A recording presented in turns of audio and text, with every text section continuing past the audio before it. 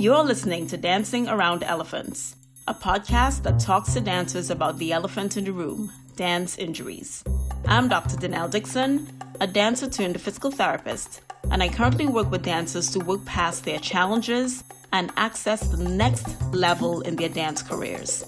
I'm sitting down to talk with dancers about their journey, their injuries, and how they have successfully navigated past the elephant in the room. But I'm going a bit further.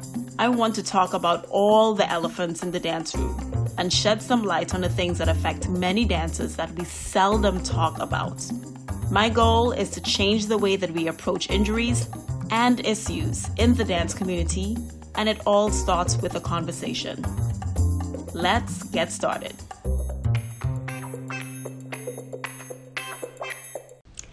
So guys, so important that I really introduce to you guys this amazing artist, Shavar Monteiro. So let's take a listen to his bio. Shavar Monteiro, a native of Montclair, New Jersey, began his formal training at Sharon Miller's Academy of the Performing Arts. He went on to study at the Ailey School and later received a degree in dance from Purchase College at SUNY. During his time in college, he began his career with Sidra Bell Dance, New York, and Kevin Wynn's The Wynn Collection. After graduating, he joined Lisa Monte Dance for their 30th anniversary season and Kyle Abraham's Abraham in Motion. Monteiro assisted Kyle on commissions for Emory University, Princeton University, Barnard College, Tisch School of the Arts at NYU, Alvin Ailey American Dance Theater, and Wendy Whalen's Restless Creature. He also was a guest artist at Keywood & Company and Body Traffic. In the summer of 2014, Monteiro was invited to join Ailey 2 and was quickly promoted to the Alvin Ailey American Dance Theater the following spring. In April 2019, Shavar was one of 75 dancers worldwide to participate in Merce Cunningham's Trust Centennial event, Night of 100 Solos. Shavar has taught master classes around the world in many disciplines, including ballet, contemporary modern, improvisation, and Horton-based modern. He recently finished his first year as an adjunct professor of dance at Tisch School of the Arts at NYU. Shavar has presented his choreography at Sharon Miller's Academy of the Performing Arts, Earl Mosley's Diversity in Dance, Hearts of Men, and the Alvin Ailey American Dance Theater. So excited to have him with us.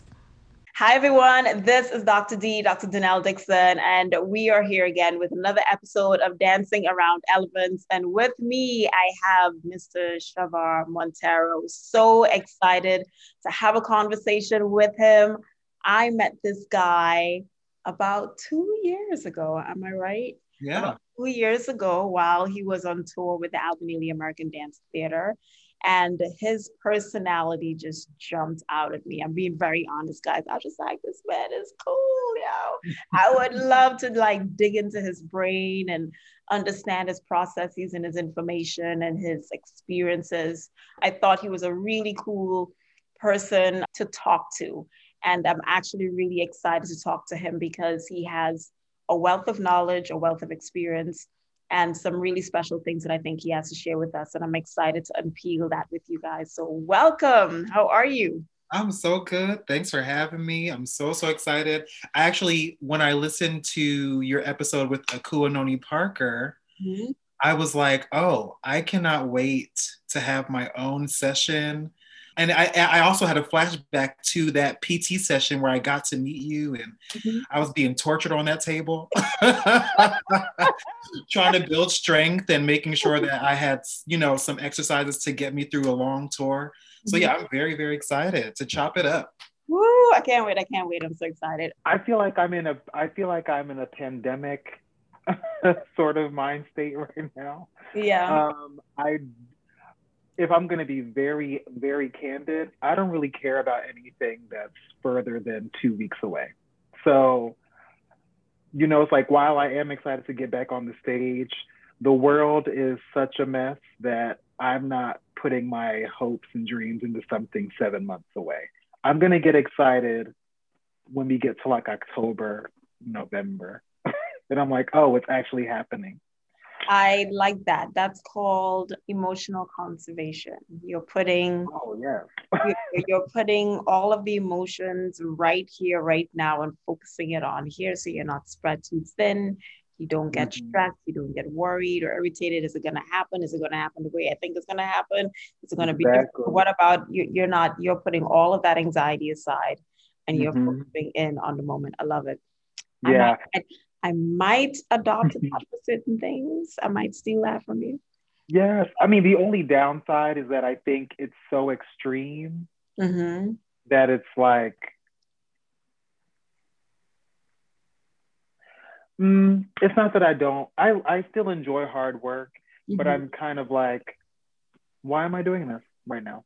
That so which is not great because I still need to take the information, put it in my body in a way Mm-hmm. where it's easily accessible Yeah. when we visit it in the future. But yeah, emotional conservation is definitely where I find myself right now. You know what? I don't think it's a shabby idea. If this wasn't a pandemic, I'd be like, oh, do we need to talk to somebody, Shabbat? Like, what's going on? But no, it's smart because the emotional exhaustion that people have gone through after this and still is going through this, it's Mm-hmm. crazy. And I think we all need different coping strategies to figure out how am I going to be present? How am I going to be here? And it sounds flippant when you say it out loud because people are like, well, why won't you care? Because it makes sense. That's why Exactly. it Because makes it sense. makes perfect sense. You just you live here right now, and you get to enjoy all of the intensity without the worry of it. So Absolutely. as I said, I might be stealing that from you. How are you? How are you feeling?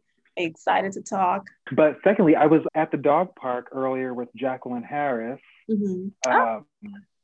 because we don't live too far from each other, so we take our dogs out at the same time. And I was telling her about like some of the questions that you wrote out for me and just things to think about coming into this conversation. And I'm really excited to talk about some of these things for the first time since this pandemic has really taken shape and morphed into all these different things. And then also occupying the space of adjunct professor and the things that I've learned being on the other side of the room and being responsible for efficiently communicating ideas about how we can use our body Yeah. classically, but still feeling good in our bodies as much as possible.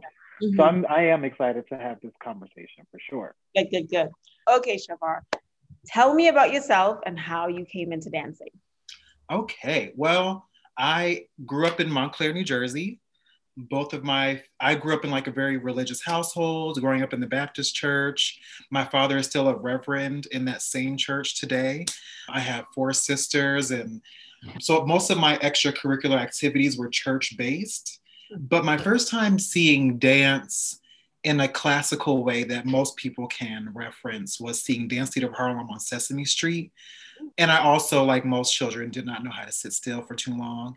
And so my first introduction to dance was just doing tap at a local dance studio in New Jersey. And then, having lots of siblings, we all couldn't afford to do everything after school. So we did most of the things, again, in church where things were without cost. And then I found myself again, like learning hip hop and tap. But I didn't get my first real go in like my formative years or my formative training until I was going into high school. A woman named Sharon Miller blessed me with an opportunity to train at her academy in Montclair.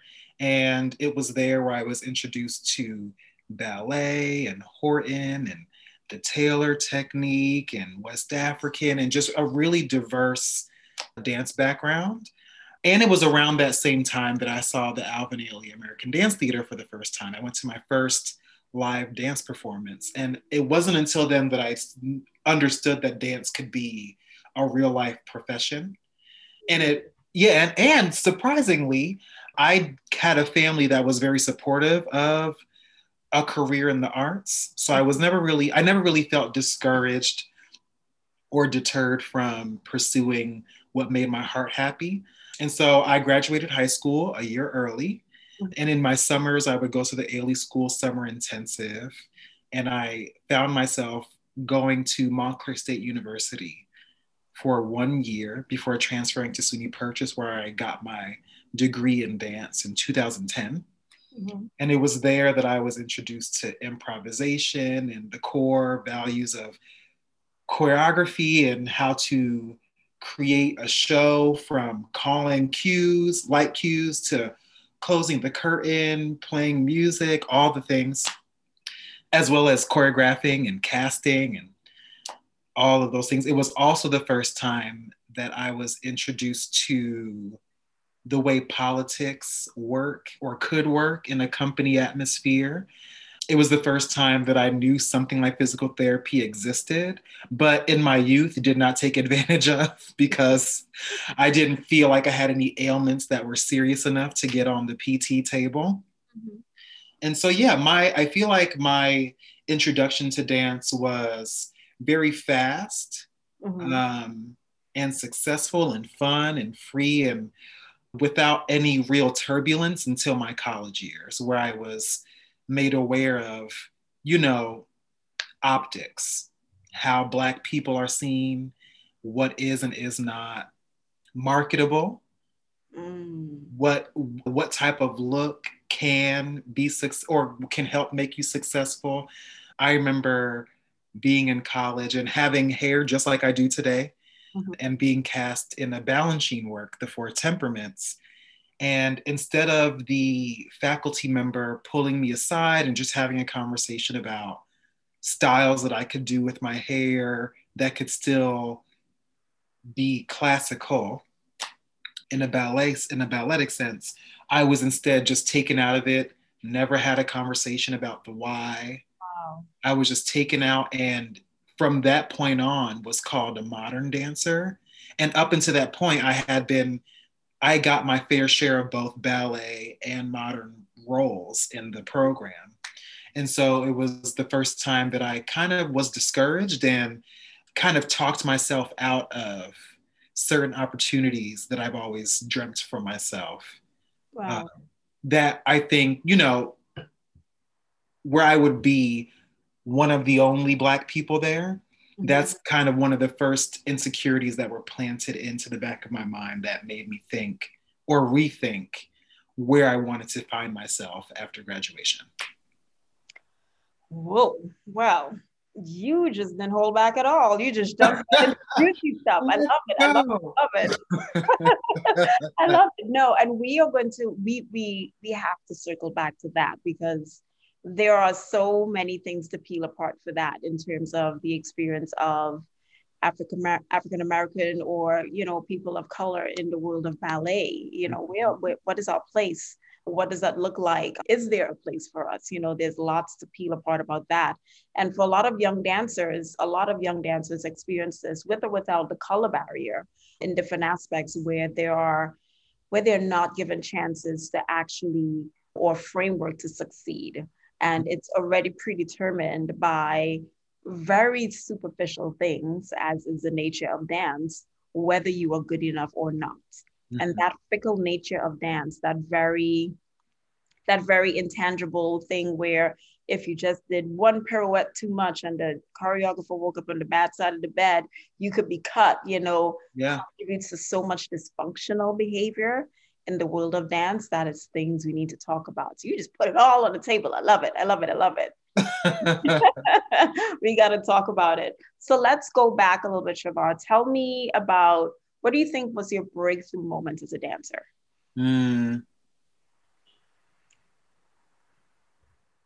I think my breakthrough moment as a dancer was my first summer going to the Ailey School Summer Intensive, mm-hmm. where the studio that I went to, while it was open and inclusive of all body types, ages, skill levels, it was the first time that I was injected into a space where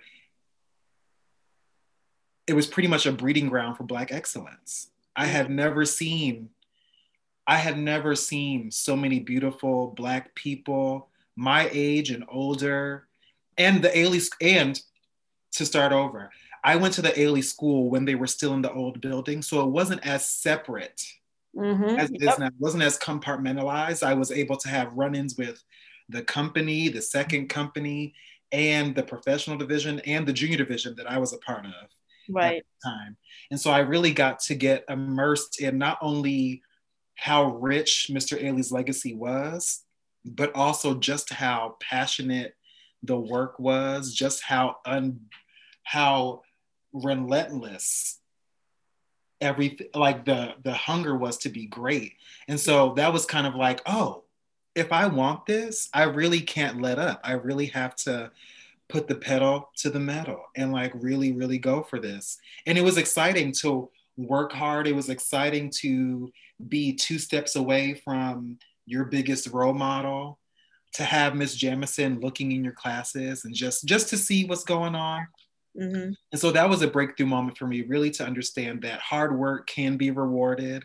And also it was my first time realizing, like, being having a mother who's Jamaican, I knew where Black people could be from, like in terms of like Africa, the West Indies, and America, but I didn't know about our brothers and sisters from the UK, South America, and like just how broad the diaspora really was until I was 15.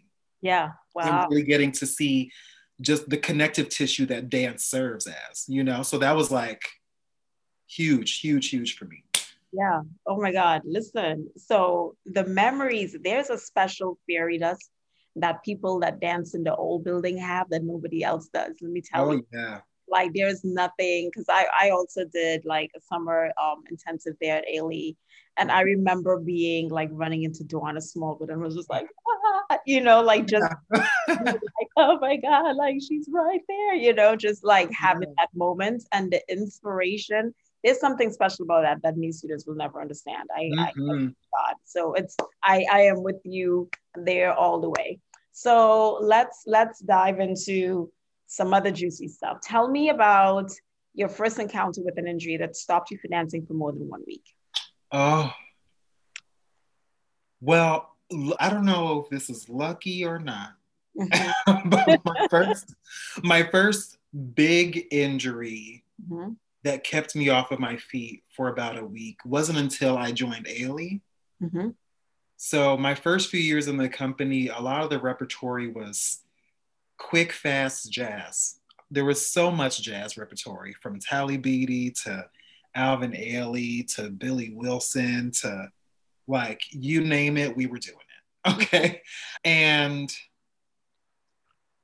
as humble as I can be, because I am a good turner and jumper and my legs go really high, I found myself cast in, or double or triple cast in almost everything.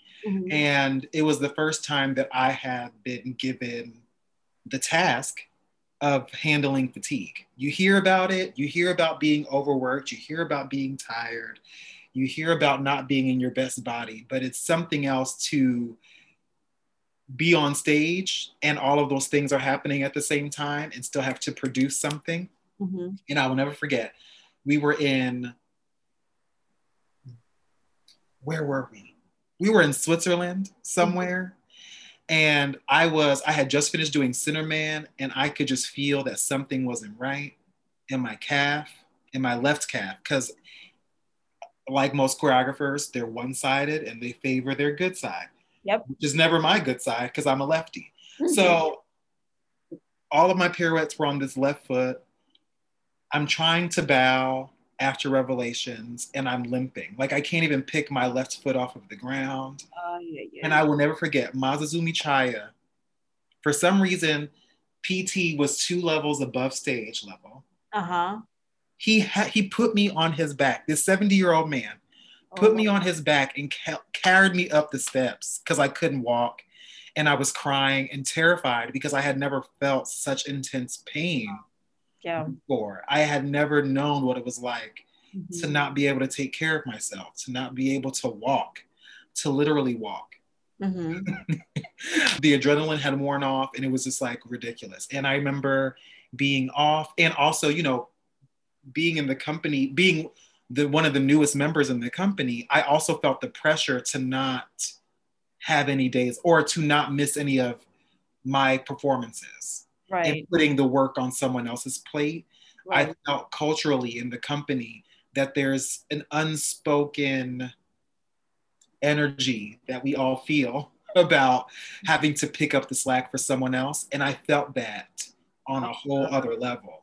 And so not only did I feel crazy about my calf, but then I was nervous about going into the dressing room after seeing Dr. Shea, and being worked on for however long, and finding out that my bones weren't sitting right and all these things were going wrong. Being able to face them and and seeing that the casting was going to change for a week, just about, and that the newbie is the reason why, especially in a company where seniority is like the backbone of the culture. I felt crazy not being able to handle my work. But I also feel that that level of stress, with the with the onset of fatigue and all the things that you could feel not going right with your body, was also a reason, or a part of me not being able to advocate for myself, because I didn't feel like I could. I didn't know what that looked like or felt like at the time. So it was like the body just responded and was like, if you won't say something, I'm going to say something. I will.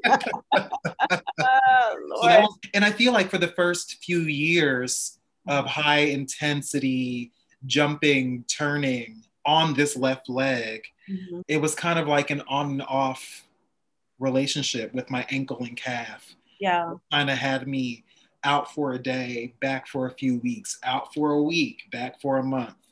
Wow. And it was like really, really crazy. But that also has a lot to do with tangent coming. Here we go. So that also has a lot to do with, because I was young and impressionable and wanted to be a sponge to a lot of the feedback from my more seasoned and senior peers, I also found myself internalizing some of the projections and maybe insecurities of older members who would say things like, it looks too easy. You need to make it look like work. You need to da-da-da-da-da, which then made me go against some of my natural impulses, which then led me to gripping, which led me to forcing things to, instead of just like resting in the things that my body did well and naturally, I found myself thinking, oh, is that a qualitative, stylistic thing that Mr. Ailey would say? Does that hold weight? Let me try it out. Which then led to my technique, or the understanding of what I thought my technique was, being led off track, and then resulting in very, very weird and not so great sensations in the body. Okay, we gotta go back. You said so much. Tell me more about, you make it look too easy. Tell me more about that. Peel that apart for me. I feel so, and and I say this with love, but again, I feel like there were senior company members who would have things to say to me, or people like me, that could do steps easily and make it look like it wasn't hard work. And I can only imagine that that's because it is hard work for them. And so they want to see something that doesn't really need to exist in order to do the step, which then leads to, if you're open to it and you actually try it out and again internalize what it is that they're saying, because you want to see if there's worth to it, it then leads to things in your body not adding up, muscle groups working too hard or not enough. And then all of a sudden you're out for a week because you're trying to make your pirouettes look like something they don't need to look like. You're trying to make a kick or an adagio look like more. And then you find yourself holding tension in parts of your body that you never did before, because you're trying to make it look like something. Yeah. And also understanding that the people that were sharing those opinions with me come from a generation in dance where everything is a performance, everything is presentational, everything is about the person watching and not about your own internal experience. Wow. Where things can feel good. Yeah.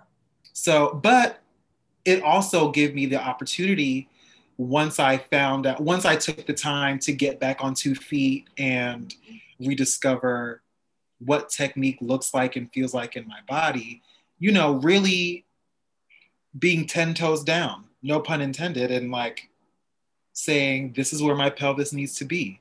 This Yeah. is doing pirouettes that look like adagio, even though we're moving allegro. That's just what works for me and my body. And that's okay. If my pirouettes look sleepy to you, they look sleepy to you. To someone else, it's exciting because it looks like I'm not trying. Or, you know, whatever it is that you take away from the way that we work qualitatively.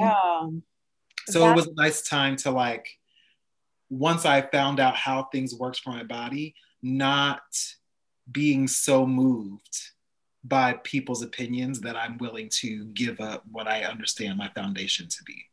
So there is so much wealth in this tangent. So thank you for taking the tangent because it's a good one. So there's so much wealth in this, because for a lot of young listeners and for a lot of young dancers, what you experience at that level at a really impressionable and vulnerable time is exactly what they are experiencing in the studio in their adolescent training. Mm-hmm. They are being pulled in different ways, and it's a little bit of a different scenario, of course, but the construct of having someone say, hey, you need to be different, even though they may be feeling different things in their bodies, happens all the time. Mm-hmm. And this is exactly one of those doors that opens to injuries.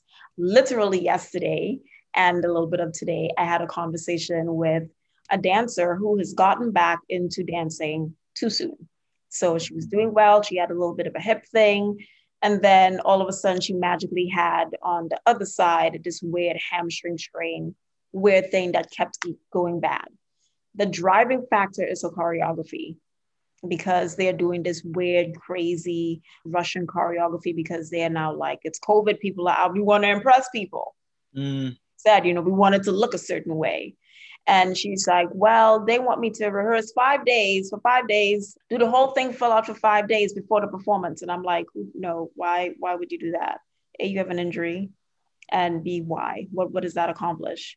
Like, that, it doesn't make any sense. If you had to run a marathon, would you run a marathon 5 times before you did it 1 time? That makes no sense. Like, you're going to get injured. You're already injured. And you can tell that she's processing it, and she knows what the answer is, but she needed me for validation. Say, no, don't do that. Do something else. And I had to get the parents involved and be like, y'all are paying for this. We're not going in this direction. We're going to go left. I understand that there's a lot of pressure and she doesn't need to fight this battle because she's a teenager.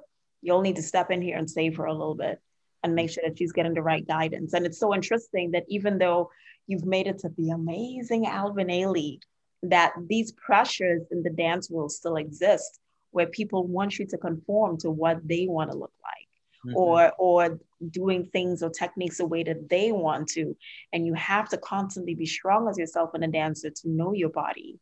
And most importantly, to listen to your body to make sure that you're staying true to your art form, but also saving yourself from injury. I think this is gold. This is awesome. Thank you for that tangent. That was great. Of course. So in all of this, who do you think was the best person to seek advice from? What sort of advice that you were given with this chemistry? Let's go back to that a little bit. So my favorite people to get advice from while they were still in the company, Glenn and Linda Sims, the power couple. They've for 20 plus years, almost 25 years, the both of them, they've masterfully jumped from style to style. They've nursed injuries. They've taken care of their bodies. They've been able to, and then also be beautiful humans and just be a wealth of knowledge for anybody that's curious and interested to have conversation with them.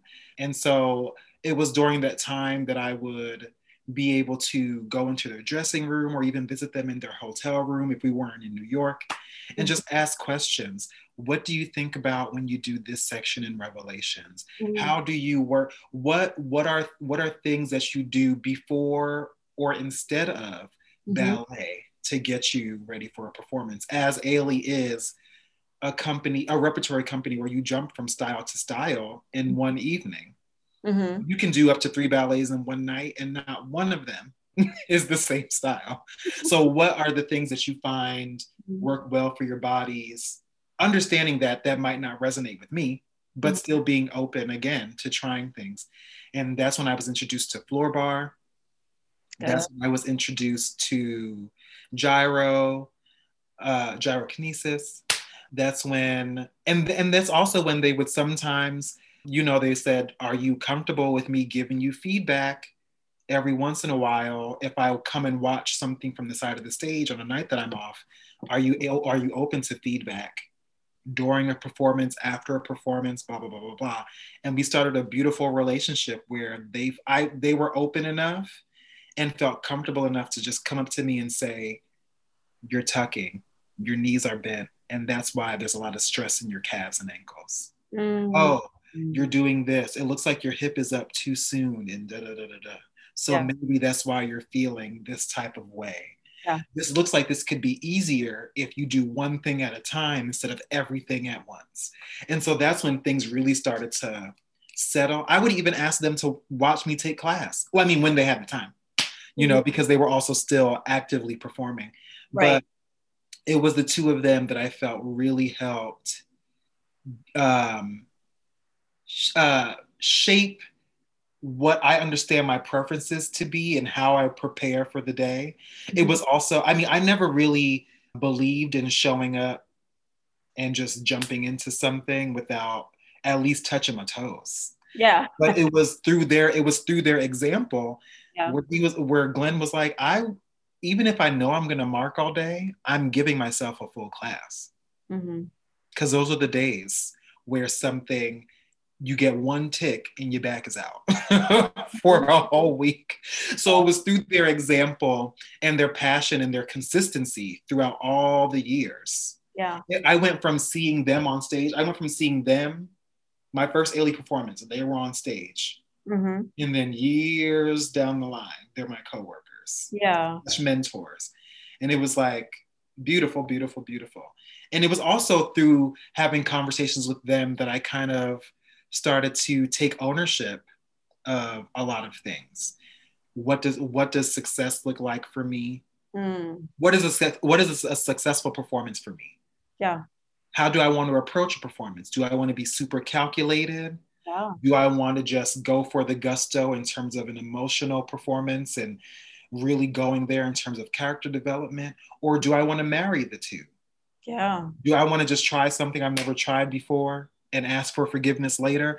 And it was through watching them and other senior members, and even people that joined after me, just taking note of how people move through performance, that I started to shape my preferences or my taste level, and also just take ownership of how things feel and look on my body and not budge. Yeah. So Shavar, I'll say this, and so far, and I mean, I usually say this at the end, but I've interviewed quite a bit of people, and I always say that I can tell the difference between the dancers and the artists. Conversation that we are having right now is definitely that of an artist. And guys that are listening, these are the things that you need to really pay attention to. The dance is a technician. My 2 cents, I'm gonna own it, buy what you want with those 2 cents. But the dance is a technician. The real evolution, I think, and the beauty of dance is really being able to grow in that space and that framework that you've worked so hard for, and to really be able to express yourself and understand your body and understand your person and how you show up in that space each and every time. And to be able to have that dynamic growth happen from performance to performance, from rehearsal to rehearsal, and to have those relationships is definitely the journey of an artist that I'm seeing painted in front of me. So thank you for sharing that with us. Oh my gosh, thank you. Awesome. Thank you. I love it. I also have to give props real fast, because while I feel like people have started to pay attention to the work that I've contributed to the dance space since joining Ailey, but I feel like a lot of the major seeds that were planted in terms of my work ethic and just my love to tackle the same thing over and over again and find something else in the mix had everything to do with my career straight out of college with Kyle Abraham for about 4 to 5 years, where it was a project-based company, and it was through his encouragement and his mentorship as well, where I was encouraged to see as many performances as I could, talk to as many people as I could, take as many classes and styles as I could, and find the value in everything, even if I think I'm never going to see it or do it again. So it was through him and the people that were my coworkers at that time as well that really helped me step outside of just being somebody who executes movement well and finding out how to make things juicier. Yeah. And I tell my dancers all the time, yo, we want to see a story. Yeah. See no legs, there's gymnastics for that. We don't care about that. We care about it. We don't care about it. We feel something. We want the juicy stuff. We want to start squirming in our chairs when you step out onto stage. Like tell us something. And you can't do that without the growth, man. Like you can't do it. So I'm loving this conversation. Let's take a little bit of a dive back for a second and go back to that injury. Who did you feel was the best person to help you and why? With that specific calf injury. For that specific calf injury. Honestly, Dr. Shea. Dr. Shea, I feel like by that point, I had cried on her table enough times. We had opened up and I was comfortable enough with her. And I feel like, one, I trusted that she knew that I wasn't on her table for no reason. I feel like a lot of the time, us dancers guilt ourselves for being injured. Well, depending on the type of dancer that you are. Sometimes we feel less than when we're incapacitated. Sometimes we feel guilty about being injured in the first place when sometimes there is no cure to overuse besides rest. Like in my book, at least, it's like if something is overworked, yes, like good technique can help sustain the demand, but the vessel has to rest. Yes. But with that specific thing, it was without Shea, I wouldn't have known that bones weren't sitting correctly, that the calf was just overworked. I wouldn't have understood what fascia was. I wouldn't have understood the importance of not just rolling out the bottoms of your feet, but really getting in there and loosening things up, and the top of the foot, and like just how much more intimate of a practice I could have with getting my body ready before something. I understood the after. I understood the baths and the rolling out, but only to a degree. And so it was through working with Dr. Shea and having conversation and also developing language, being able to put language behind sensations and being able to talk about where things are happening and not just use my imagination and come up with something that doesn't exist. Right. To try to get the point across. So on a physical level, that was the biggest help. And then on the other side of that, the emotional support came from my roommate at the time, who was the assistant company manager. So she was not a dancer or with the company. She is a dancer, but she was not a dancer with the company. And it was just nice to be able to come home to a roommate that had a different set of priorities and grievances for the day, and being able to kind of like take my mind out of it and not think about the would-haves and the should-haves and the could-haves, and just be and we could be each other's soundboards and be gentle with each other. Yeah. Oh, that's awesome. That's awesome. And guys, for those guys that are listening, Dr. Shea is the physical therapist for the Alpha-Mealy American Dance Theater, just for context there. So what did you learn about injuries in relation to that event, and how did it guide your career? And you've expanded a little bit on this in terms of what you just said, but tell us more about how did that experience guide your career? Well, first and foremost, I learned what advocating for myself could look like. About how sometimes you have to activate that throat chakra and talk. Sometimes it's not about demonstrating within your body like, oh, I'm limping, oh, I'm in discomfort, oh, blah, blah, blah, blah. Because sometimes if you're a formidable dancer, all of those antics don't matter because you still did well on the floor. You did well enough on the floor that this really could just be hysteria. So I learned that you have to put the money where the mouth is and really go to the powers that be and say, I need you to take me out of one out of the 4 ballets I have to do tonight. I can't walk without discomfort. Mm-hmm. Or I need you to take me out of the show completely. Wow. Or going to the, whoever is in charge of casting and say, I'm concerned about the way that you've cast this season, because while I'm excited and grateful for all this opportunity, I'm not Superman. And I'm going to fall out one day. I don't want to speak that into existence, but I'm only one person. Right. Human body, and the spirit is willing, but the body's not always able. So let's cool our jets a little bit and rethink what this casting looks like. And so that's like, especially in a company that is so large and tours as much as Ailey does. That's one of the biggest lessons that I've learned, that I exercise without even thinking twice, if I need to. In terms of my own practice, mm-hmm. that's when I would warm up twice as long. Yeah. I would warm up twice as long. Mm-hmm. There was no such thing as being too thorough for a day. Yeah. Again, because a typical Ailey schedule, you would be maybe rehearsing for 6 hours mm-hmm. with an hour break before a performance. And then you're in everything that night. Yeah. And every rehearsal that afternoon as well. Right. And so I would get to the theater an hour and a half, 2 hours before rehearsal starts. And I'd be rolling out, maybe doing a meditation, praying, depending on the day that it was, and just really preparing mind, body, and spirit for the day ahead. And then also in terms of, fortifying my technique, I really took the time to really figure out where my body needed to be to not only be consistent, but to feel good. Yeah. We can be a machine all we want, but if things aren't lined up and working efficiently, it doesn't matter how big and powerful the machine is, it's gonna break down.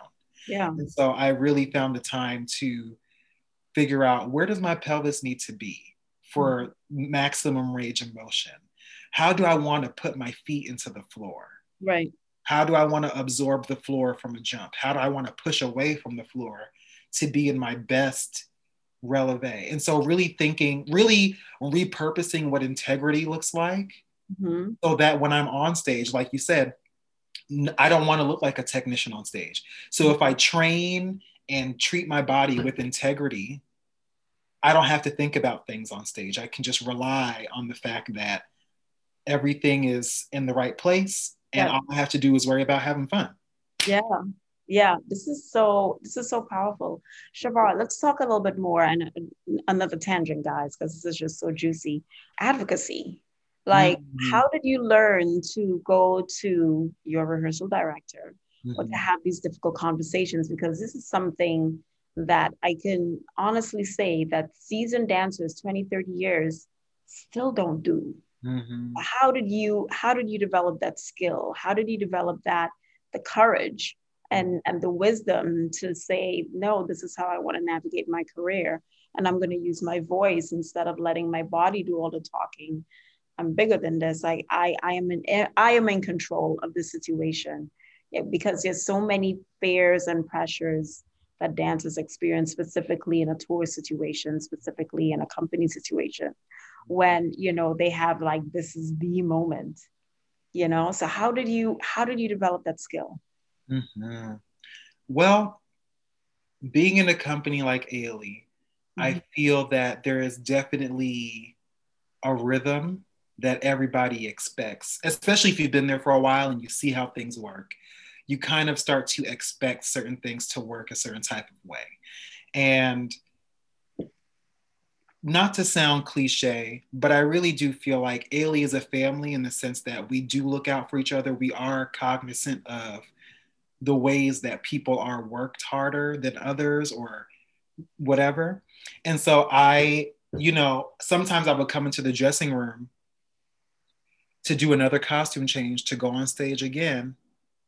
And, some of my coworkers would come up to me and see how tired I was, or they would know how crazy my calf was, or whatever part of my body was out of commission. Mm-hmm. They knew, because we're all in the same space. Yeah. There's no real sense of privacy, no matter how private of a corner we try to make the physical therapy booth to be.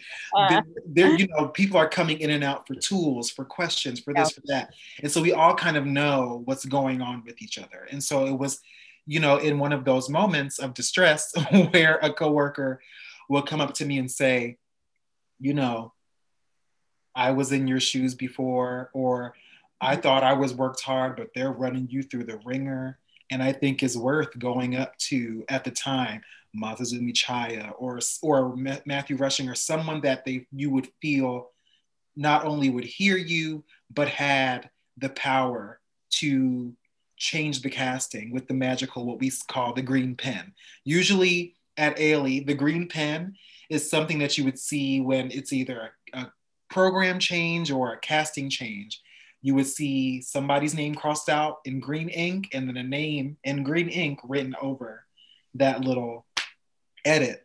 And so you would usually so I was advised to go to one of those people that could make those changes happen, to not only protect my body, but to also make sure that I still had a heart that loved the job that I was blessed with. Yeah. Instead of having a little bit of resentment and coming to work just to collect a check and not really loving and taking advantage of the legacy that was laid out before me. Yeah. And so that's kind of where, but I still didn't know what that meant fully until, you know, I was out for more than a day or two. Yeah. Like, oh, okay, I really need to exercise my voice and say, I cannot do this, or I don't feel comfortable when. Yeah. And figuring out and not being scared of what the pushback might be, and just trusting that if I lead with the heart, that they know that it's not laziness. Yeah. That they know that it's not arrogance, but it's really being truthful about what it is that you feel you can handle at any given time. Yeah. And that is such, the dance world is so rife with that concept of like, well, you're arrogant to say anything. Who are you? You're a student, or you are a company member. You are blessed to be here. Do you know how many people can replace you? We can have someone in your spot tomorrow. That fear is so endemic in the dance world. It really skews people's better judgment. And I think it is such a credit for you, even at this stage of your career, to have developed that voice, because so many dancers never do. You know, as I said, I've interviewed quite many people, and I've had seasoned professionals who are retired teaching still say, oh yeah, I danced through an injury. I never said anything. You know, that just wasn't a thing, you know? So it's so encouraging and so exciting to hear you say that you wanted to be true to yourself. You knew the work that you put in, you wanted to be present, you wanted to enjoy your career. You didn't want to be resentful of having been injured and just collecting a check. And you really wanted to be present for the legacy that you were experiencing. So you knew that your voice had to serve a purpose of making sure that you were there 100%. So I absolutely love that. Whoa, that was so much to unpack and digest, guys. I hope this was such an amazing and helpful conversation for you to digest as a dancer, listening to the world, the ins and outs of how this amazing artist has traversed his life. Please join us for part 2 of this conversation. You don't want to miss it. Thank you for listening to Dancing Around Elephants. I would love if you can share this podcast and leave a review. People that leave reviews on Apple Podcasts, Spotify, and other platforms that take just 60 to 90 seconds to show some love and give context to others about why this conversation is important means the world. Thank you in advance. I appreciate you. Do you want resources to start becoming the best dancer that you can be? Click on the link and access Dr. D's Dance Toolbox. So many amazing tools, including my signature program, Dance Bridge Online, to get you bulletproof from dance injuries. Also, if you know of a dancer that you'd like me to interview for this podcast, shoot me a message at info@3ptdc.com and share your thoughts. Catch you next time.